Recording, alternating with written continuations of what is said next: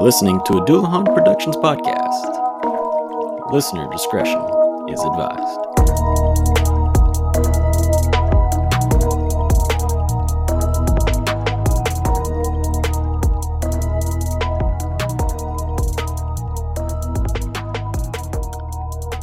Born on May 16, 1861, was a man who many believed to be the first serial killer in American history. He was known to commit various fraud schemes to make money, but it is also believed that he could be responsible for up to 200 murders in the late 1800s in his castle he constructed in Chicago. His name is Henry H. Holmes, or as he famously will be known as H. H. Holmes. And today, we will be looking at his life and crimes he committed. This is Serial Time, a serial killer podcast. I am your host, Hunter Strickland, and I'm joined with me as always by my co-host, Jason Sparks. How you doing, Jason?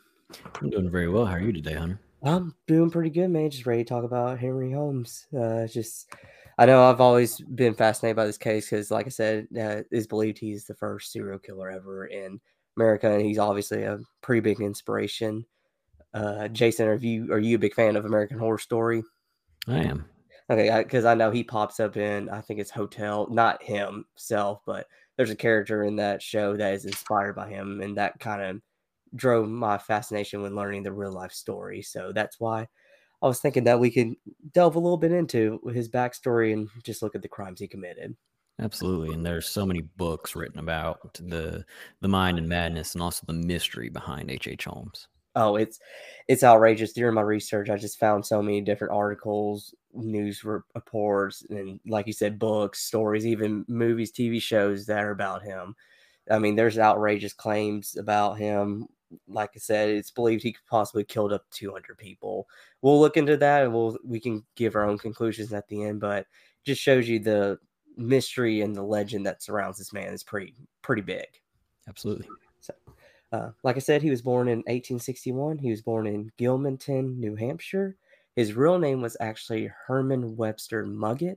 His parents were Levi and Theodate Muggett, and he was the third of four children they had. He had two brothers and a sister. It is alleged that he would actually, in his childhood, trap animals and perform surgery on him because he had a fascination with finding out what their insides looked like. There's also a theory that he even killed one of his classmates growing up. And he did this same thing to see what the inside of a human body looks like. And that's what made him start to develop a fascination with medicine at a very early age. So you can already see there, we talked about many times, the McDonald triad. And one of those things is cruelty to animals. And we can see right there, not only is he showing cruelty to animals, he's actually trying to perform experiments on them. Yeah, and with an individual who is dating so far back into history and everything, to be able to have credence on a lot of the backstory is a little bit more difficult. And even the bedwetting would not be appropriately accounted for if he was doing it. And the arson maybe, but also the cruelty to animal, which is already being shown. And again, the allegation of him killing a young classmate, just feeding his fascination of medicine, of anatomy, and also potentially, showing that lack of empathy. Yes, exactly. And I'm glad you actually brought that up. With it being so far back, because I mean, we're talking 1800s, 1860s, evidence and information back then can be misconstrued, and also just it's very hard to gather evidence from that time period because it has been, I mean, this is 160 years ago. It's hard to tell what is true and what is fiction, but this is the case with even serial killers within the past 50 years. But if any of this is true, it just shows you at least where all this chaos in their life at least started, potentially. After that, he actually did graduate from high school at the age of 16. He would later marry the next year to Clara Lovering. They would end up producing a son in this union whose name was Robert.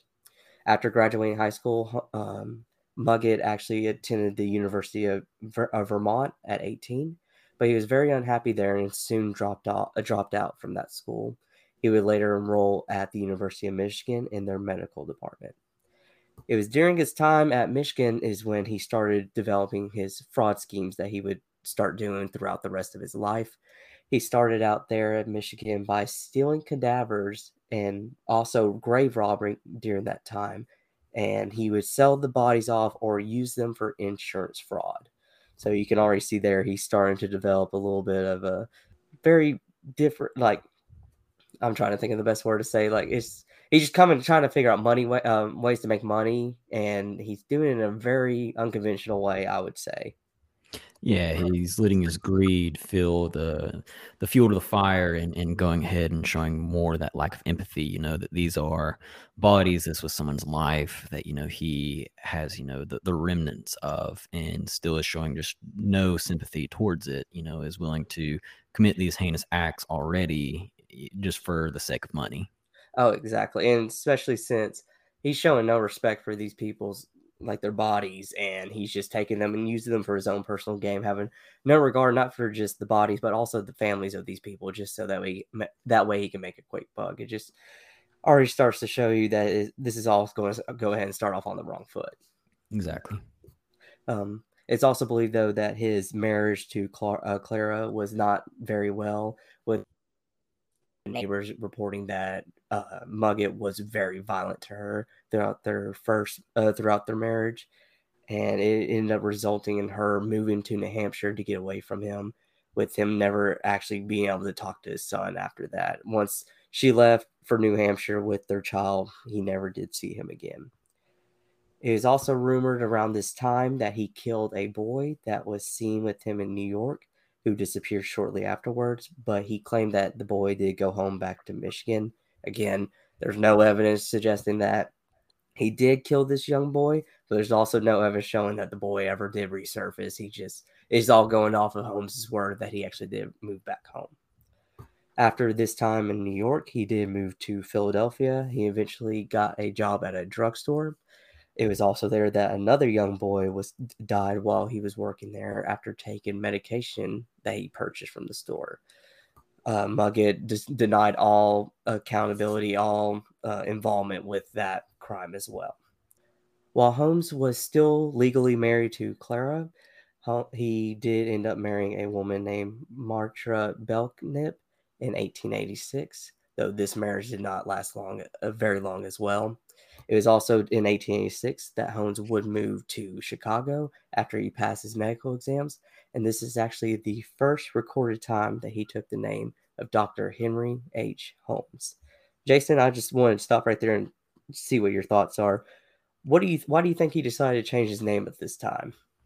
Yeah, I feel that his previous name, it already has so much notoriety with it, and he's wanting Mhm. to essentially disassociate to potentially build up this new identity, this fresh start, if you will. Yeah, that makes a lot of sense, and I was wondering that too. Actually, when I was making these notes, I was wondering why people would go by a different name unless it is for that type of reason, and that would make a lot of sense. I always wonder if that was maybe a potential identity he's stolen, maybe from a cadaver he had collected and used for insurance fraud. He saw that name, liked the name, and decided that whenever he could start a new life somewhere else, that he decided to come up with that name. Yeah, I definitely think that's a possibility, and it's interesting that he's remembered for this fabricated name, not his birth name. Oh yeah, that's I guess just because that's when the bulk of his crimes probably was happening, was when he was going by that name. That would make more sense because, like I said, the murders that were connected to them as time, these were honestly could be seen as more fabrications than anything, just because of there's a massive lack of evidence. Seems like all these two murders, at least, were linked to him after he gets arrested for his crimes here in Chicago and other parts in the United States. That's the only thing that's why I could see him being more associated with H. Holmes rather than Herman Muggett. Yeah, and I think that's a fair point for sure. Yes. Um, it's actually that pharmacy that he worked at while he was in Chicago. It belonged to a woman named Elizabeth Holton. It was on the corner of South Wallace Avenue and West 63rd Street.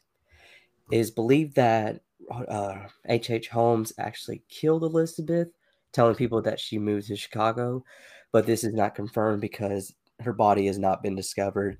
and there's no record of her actually ever moving to California. So it's just kind of an open air assumption that he probably did kill her, but we just don't have the evidence to prove it. Mm. Holmes then had his famous murder castle, which will become very prominent in the forthcoming years. It was a three-story building filled with secret passages, trapdoors, soundproof rooms, among other horrors, as he had this constructed right across the street from the pharmacy that he now actually owns because he got it from Elizabeth since she moved to California.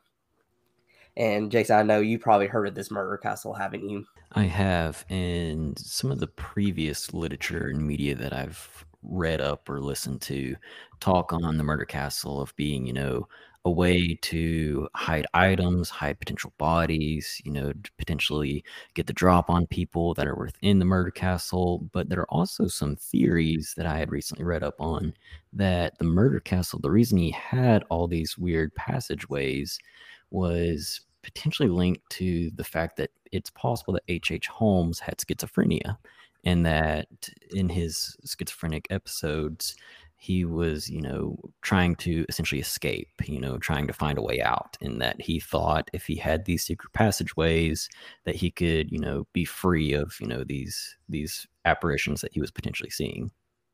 That's a pretty good point. I'm not gonna lie, I never saw that in my research, but that makes a lot of sense. I know there is one instance which I'll get into later where he would use those secret passages for other means with his fraud schemes. But Mm, that's actually a pretty good point, and I'm glad you brought this up because it's also believed that he had shoots in this hotel because he would use those to dispose of the dead bodies that he allegedly claimed or killed mm. with people that stayed there. So that's actually a pretty interesting perspective because I've actually never heard that before. So Yeah, that's that was a recent discovery I had made, and it makes sense to an extent because not always, but often enough, serial killers do have some sort of mental illness, and schizophrenia is definitely one of the ones that rears its head whenever we do these investigations or have these discussions. yeah, that's a very good point because it seems like the ones that we have done so far, they at least have had episodes of it, if not have been diagnosed with it. So that's a very common one. It seems to have, like you said, that was reared its ugly head Mm, in most of these people that we have investigated. Anyways, to get back on track here, he did build that hotel and he was constructing it, and he actually used that hotel during in 1893. There was a World's Columbian Exposition, which was essentially like a World's Fair that took place in Chicago. And is during this time that people believe that he used his hotel as an opportunity to claim potential victims, as there was many people from various parts of not only the United States but various parts of the world that would come to this festival, and they would stay at his hotel, and it is believed that this is where he started his hunting ground. It was interesting note, Jason, too. I just want to bring it up. They came up with this World Columbia Exposition because it actually was to celebrate the 400th anniversary of Christopher Columbus coming to the New World, which I mean it's 1492 when it recame, but the celebration in 1893, close enough, I guess. Uh, yeah, I mean we're not that 401 good at years. math, I guess. Yeah, 401 years, not too bad. It could have been a culmination of different things. Maybe it's the planning took so long that they had to push it back a year, and who knows? Who knows what it could have been, but that's neither here nor there. But another interesting note is this was the first time the Ferris wheel actually made its debut. Yeah, it's interesting to think back, of the history of the fair and all that it signified. And then there, of course, throughout a lot of history, there are these little black ink spots that kind of taint the picture of what this was supposed to be. And in this instance, it's H.H. Holmes. Yeah, and that I think that's what is remembered mostly about this fair nowadays is synonymous with H.H. Holmes. Hmm. Fortunately, it's not remembered for being this huge, grand, essentially festival just to commemorate everything that has happened within the past 400 years since that point. It's now been overshadowed by this legend that has been H.H. Holmes. Hmm. Another thing, Jason, that I actually mentioned just a little bit ago that came to the part with his secret rooms that he had within his hotel, it is believed that a part of his frauds that he would commit, that he would actually purchase furniture for his hotel on credit, and to hide it from his creditors, he would keep it in these secret rooms and take concrete slabs and cover the doors with them so that that way his creditors could never find where his furniture was. Yeah, so it's interesting, he's, as we've discussed, it's not only bodies that he's using these out passageways and chutes to kind of hide or dispose of, but also going back to that greed that he has, that he's using it, for material possession. That's what I'm thinking too, and it's just interesting. He seems like he's a just a massive fraudster, but he's looking to exploit people in any way, shape, or form, and unfortunately, that also leads to him killing people as well, because it seems like he has a serious lack of remorse within himself, that he doesn't care what he does to other people as long as he gained from it. Like you said, his greed overtakes him in most of his situations in his life. Yeah, it seems in his eyes that, killing is just a means to an end for him, that it's just embellishing his own wealth. Yeah, it's kind of like tying up a loose end almost, because it seems like these people are either in his way, or he just has no use of them. Mm. Uh, is the victims that he is believed to have killed during this time with the Columbia Exposition were mostly women, and he would lure them to his hotel where he would eventually murder them. But it's not truly known how many victims he's actually murdered there. Like I said at the beginning of this episode, it's believed that it could be anywhere up to 200 people. They truly don't know, because it's alleged that he would actually burn the bodies in the cellar at the bottom of this hotel to hide the evidence. So we probably will never know how what his true body count is, but it could be up there very high. We just don't know. Yeah, and to just kind of briefly touch on the gruesomeness of burning bodies, you actually have to get a fire or flame up to a very high burning point to actually burn bone. So it's incredibly, I feel, as a stretch for me to think that he had a kill count of around 200 just because of that fact. And I think I believe, or I'm in that camp with you as well. And there's another man whose name is Adam Seltzer. He is a tour guide and author who would probably agree with us as well, because he attributes Holmes's true number to being 9 people, actually. Mm. So we'll go ahead and delve in that, who he believes the 9 victims of H.H. Holmes actually were. We'll start first with a woman named Julia Connor and her daughter Pearl. It is believed that Holmes had actually murdered them in 1891. Julia was a woman that Holmes was actually having an affair with, and she would actually help out in his pharmacy and other various, and you can't see me, but quotation marks, business schemes. Mm. Essentially, just fraud, insurance fraud is what he was committing. And the reason why that they attribute this to being his first murders is because they disappeared sometime around Christmas in 1891, but Holmes never did confirm if he did kill them or not. But there's certain evidence. It's kind of hard to tell what it is, just because I mean we're talking 1891. More of the evidence is pointing towards that Holmes is the one who did murder them, and with the potential theory being that he tried to perform an abortion on Julia, who they believe was pregnant with this child, but the abortion went bad and it actually killed her. The claim of the abortion having gone bad would more than likely be false. I think it goes back to, at this point, H.H. Holmes sees her as being in his way, and so is performing malpractice intentionally to get her out of the picture, in essence. Yeah, that would make a lot of sense. Maybe he had no use for her anymore, and she just, like you said, she's just in the way, so he might as well get rid of her.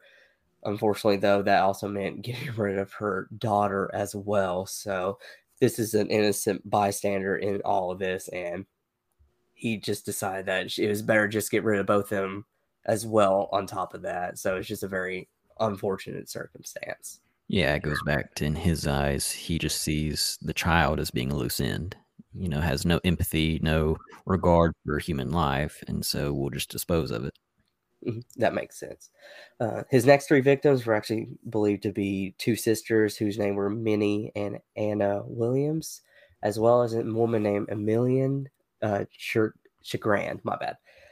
Emilian began working at Holmes's pharmacy in May of 1892. It is also believed that they had an affair as well, as Holmes was still married to Mitra at the same time.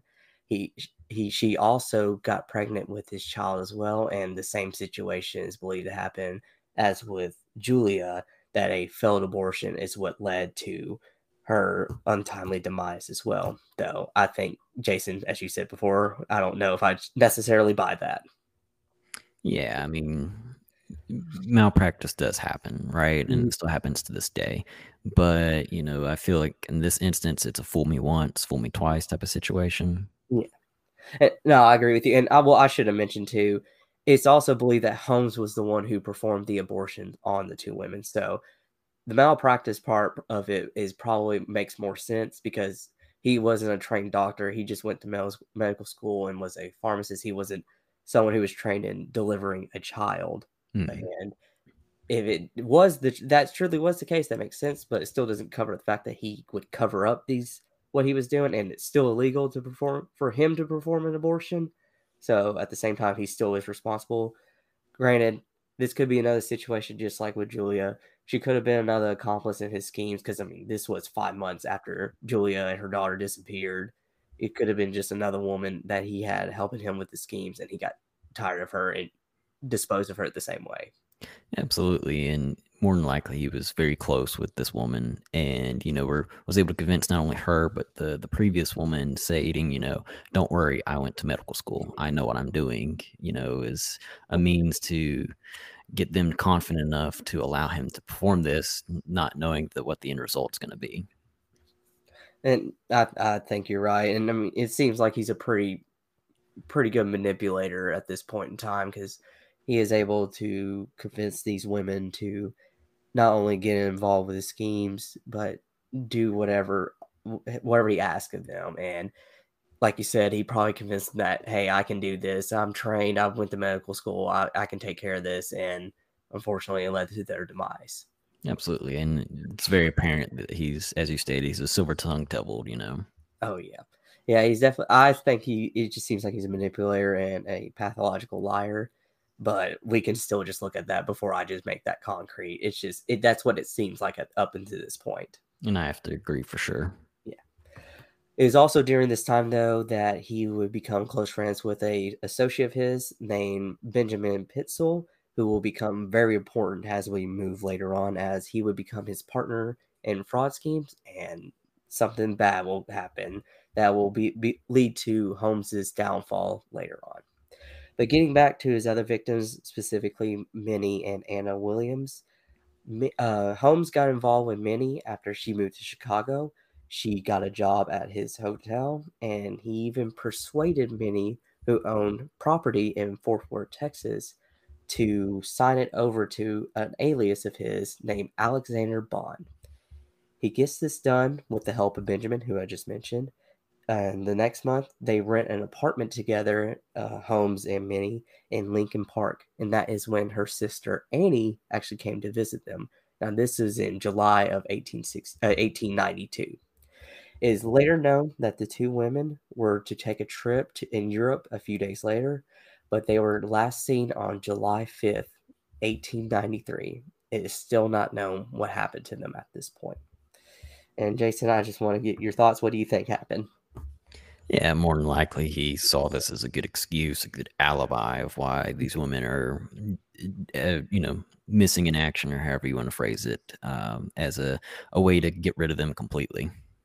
Yeah, it makes sense, and I meant to bring it up too, but it is also believed that during this time that Annie would actually wrote a letter to their uncle, and she mentioned something about a man going with them on this Europe trip, and many people believe that this was referring to H. Holmes, but it was an alias that he was using at that time, so obviously it's not doesn't link necessarily back to him, but one would guess that it was him because him and Minnie were linked together, and they were also living together in this apartment in Lincoln Park. So it would be pretty safe to assume that it's more than likely him is the one linked to all this.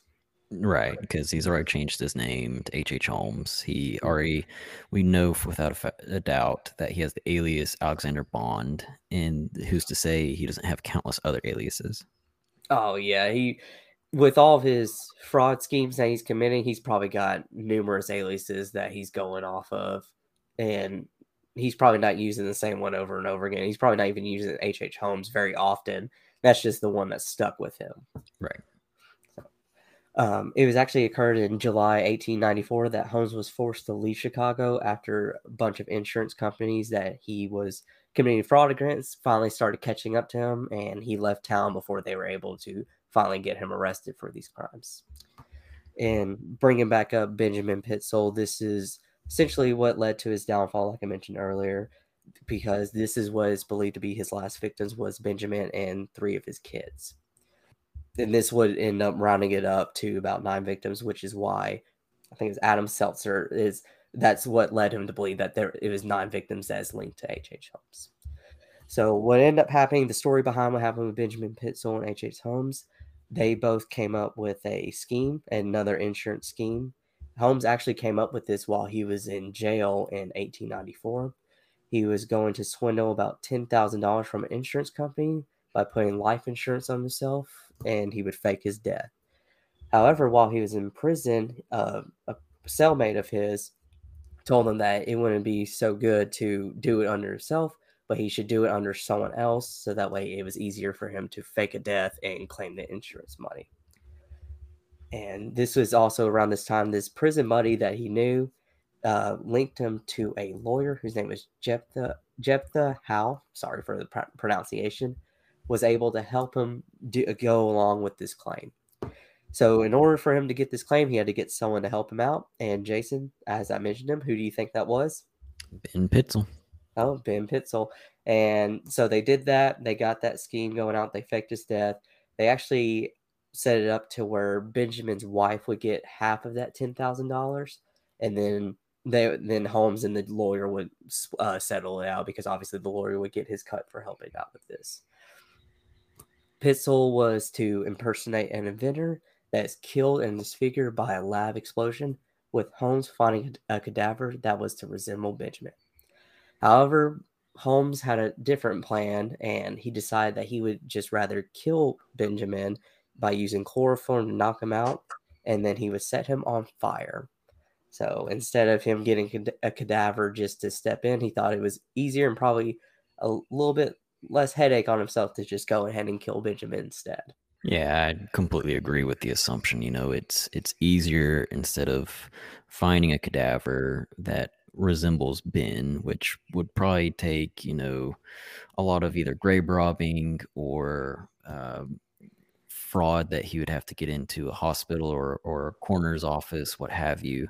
And what easier way than to have a body that resembles somebody than that person's body itself. And as you said, it'd be a lot faster. And someone who is initially greedy, wants it as fast as possible. And so he's not going to go through all these hoops, go to this extent to pull off this scheme when he can just pull it off the get go.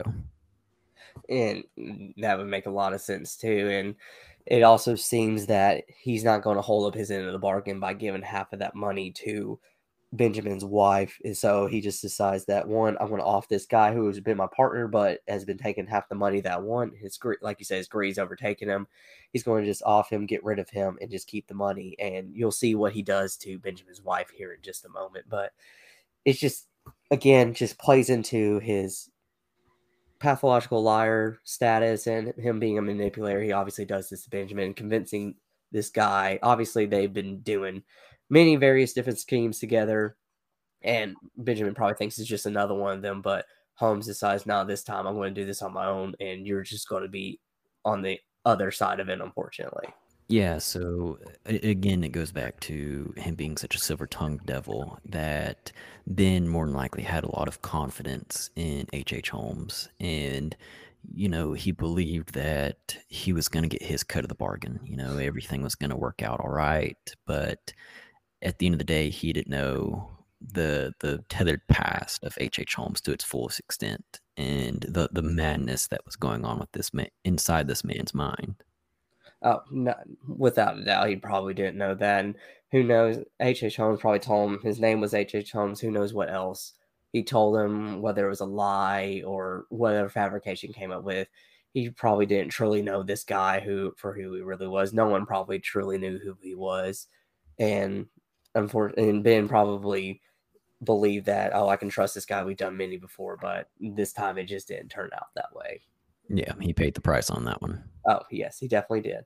Um, Holmes did end up collecting the insurance money, and he even convinced Benjamin's wife to have three of their children, whose names were Alice, Nellie, and Howard, to go into custody with him, and he would take care of them. And I just want to stop there and just. It's pretty amazing if someone is not amazing. When I say amazing, I don't mean in the good way amazing, but I guess just astonishing that he is able to convince Benjamin's wife to allow him to take three of their children and have custody of them. That just kind of blows my mind that he is able to pull that off. Yeah, I mean, I can't imagine that Ben's wife had that much interaction with H. Holmes. I'm sure she had heard his name several times, but to have enough confidence in this man to give, uh, who would be a complete stranger, three of her kids, and unknowingly at this point giving her three kids to the man who killed her husband. Oh yeah, and well, I'll go ahead and say this: she actually doesn't know that Holmes killed her husband. He actually made claims to her that he was hiding in London, and maybe that's why he was able to convince her to allow three of their children to come with them, because maybe he told her that that was the safest thing to let him have them, since he knows the exact whereabouts of where Benjamin was, according to him. Maybe that's how he was able to do it. I don't know. But as we know, he did kill him. He was not hiding in London, but she does not know this. So that's the only thing I can think of why he was able to do this and convince her to have these three children with him.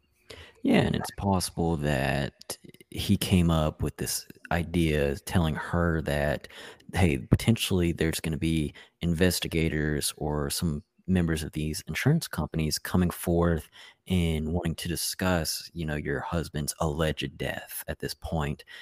And what better of a way, not to frighten your children, but to let me take them into my care for a little while, let kind of the water settle back out, and I'll bring them back to you. So you can kind of put up this facade, this front of being, a grief-stricken widow whose husband just passed away, and nobody will be the wiser.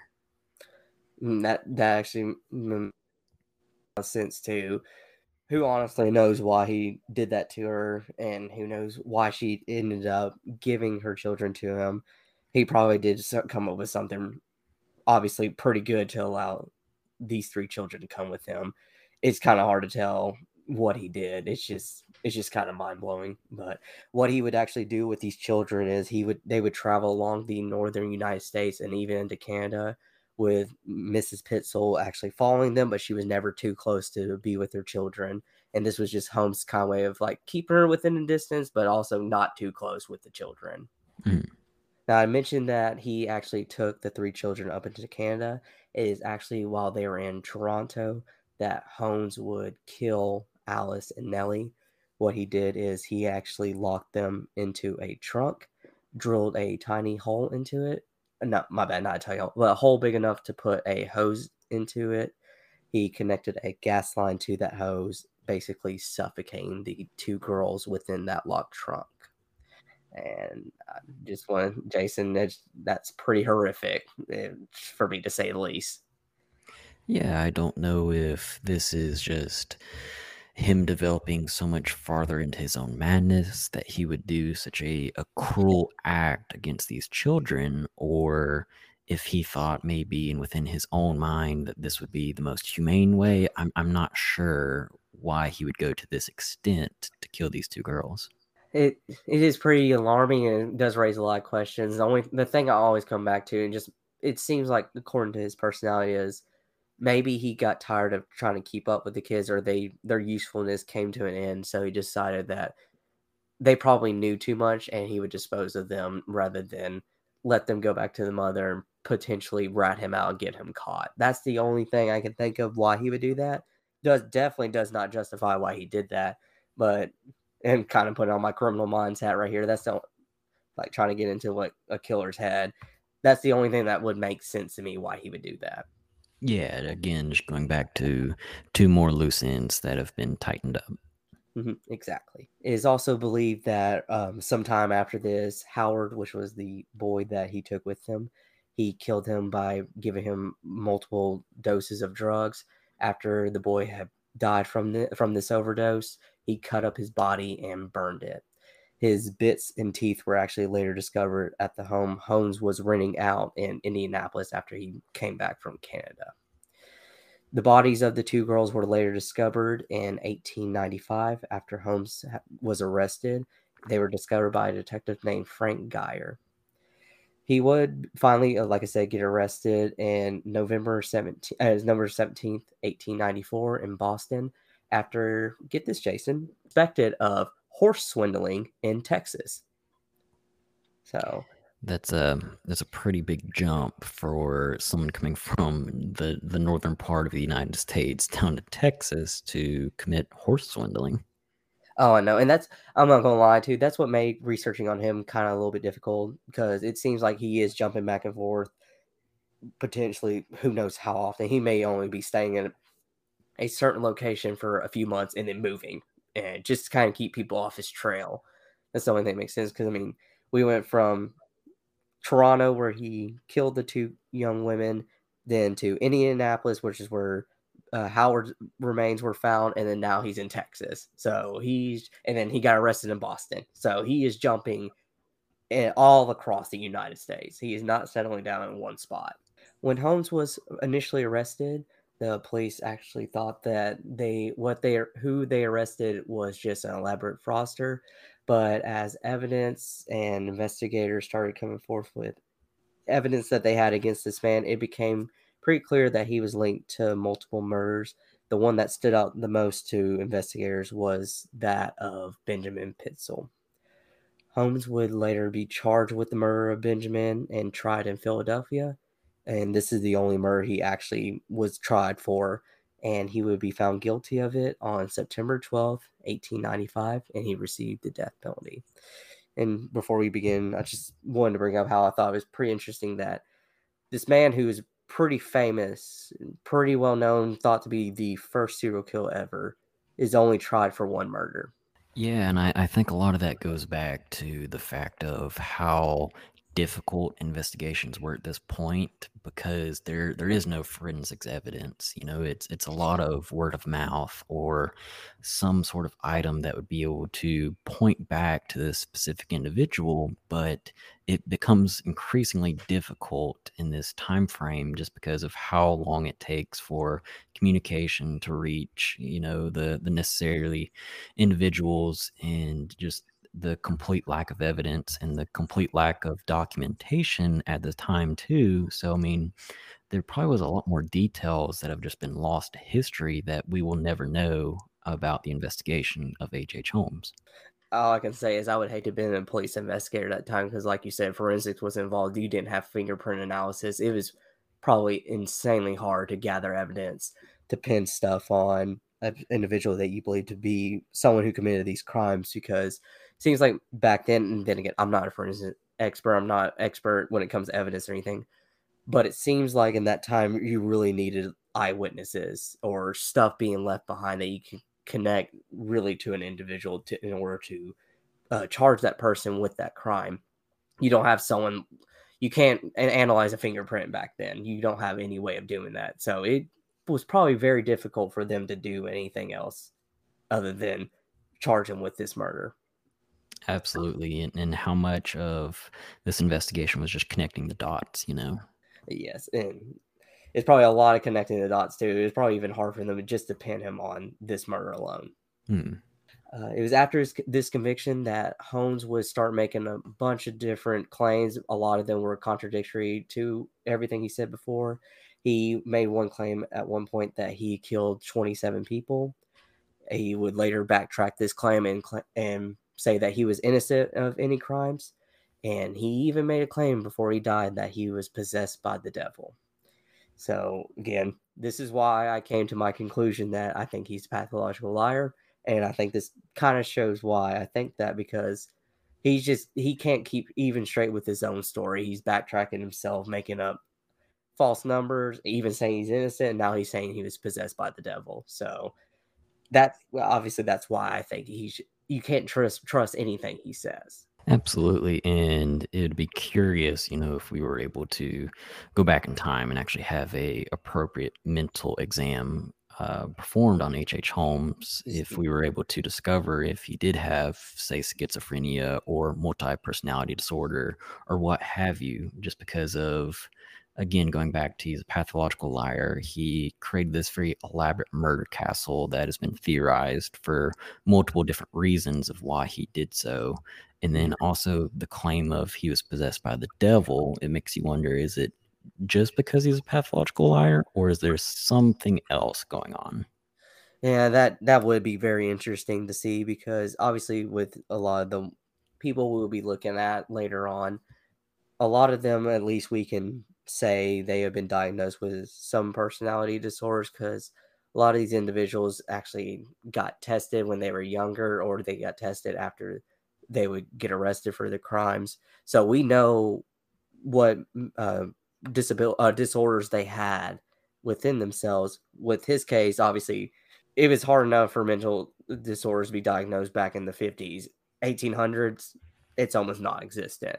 So we have no idea what potentially was going on inside this guy's head. It would actually occur on May 7, 1896, that Holmes would be hung for his crimes. He was hung at a prison in Philadelphia. He even made the request after his death that his body be buried 10 feet below in a cement-filled coffin, out of fear his body would be the victim of grave robbing. So he was kind of hoping karma wouldn't come back to bite him, that his body would be subjugated to grave robbing, which is something that he did earlier on in his life. Yeah, and I feel like a little bit that goes back to some narcissism that he's, essentially asking for peaceful rest, even though he didn't give that to so many other bodies. Yeah, and that's what he probably didn't show any remorse, obviously, with what his crimes were, but he just didn't want anybody to do it to him. And it seems like, though, with him not wanting his body to be robbed from the grave like he had done to so many people, it kind of seems like he has a little bit of a narcissistic personality right there, because he wants to be able to do whatever he wants to with these bodies that he dug up or took from the labs at his university, and do what he wanted with them, but he didn't want anybody to do anything to his. Absolutely, and I agree, 100% that more than likely H. Holmes is a narcissist.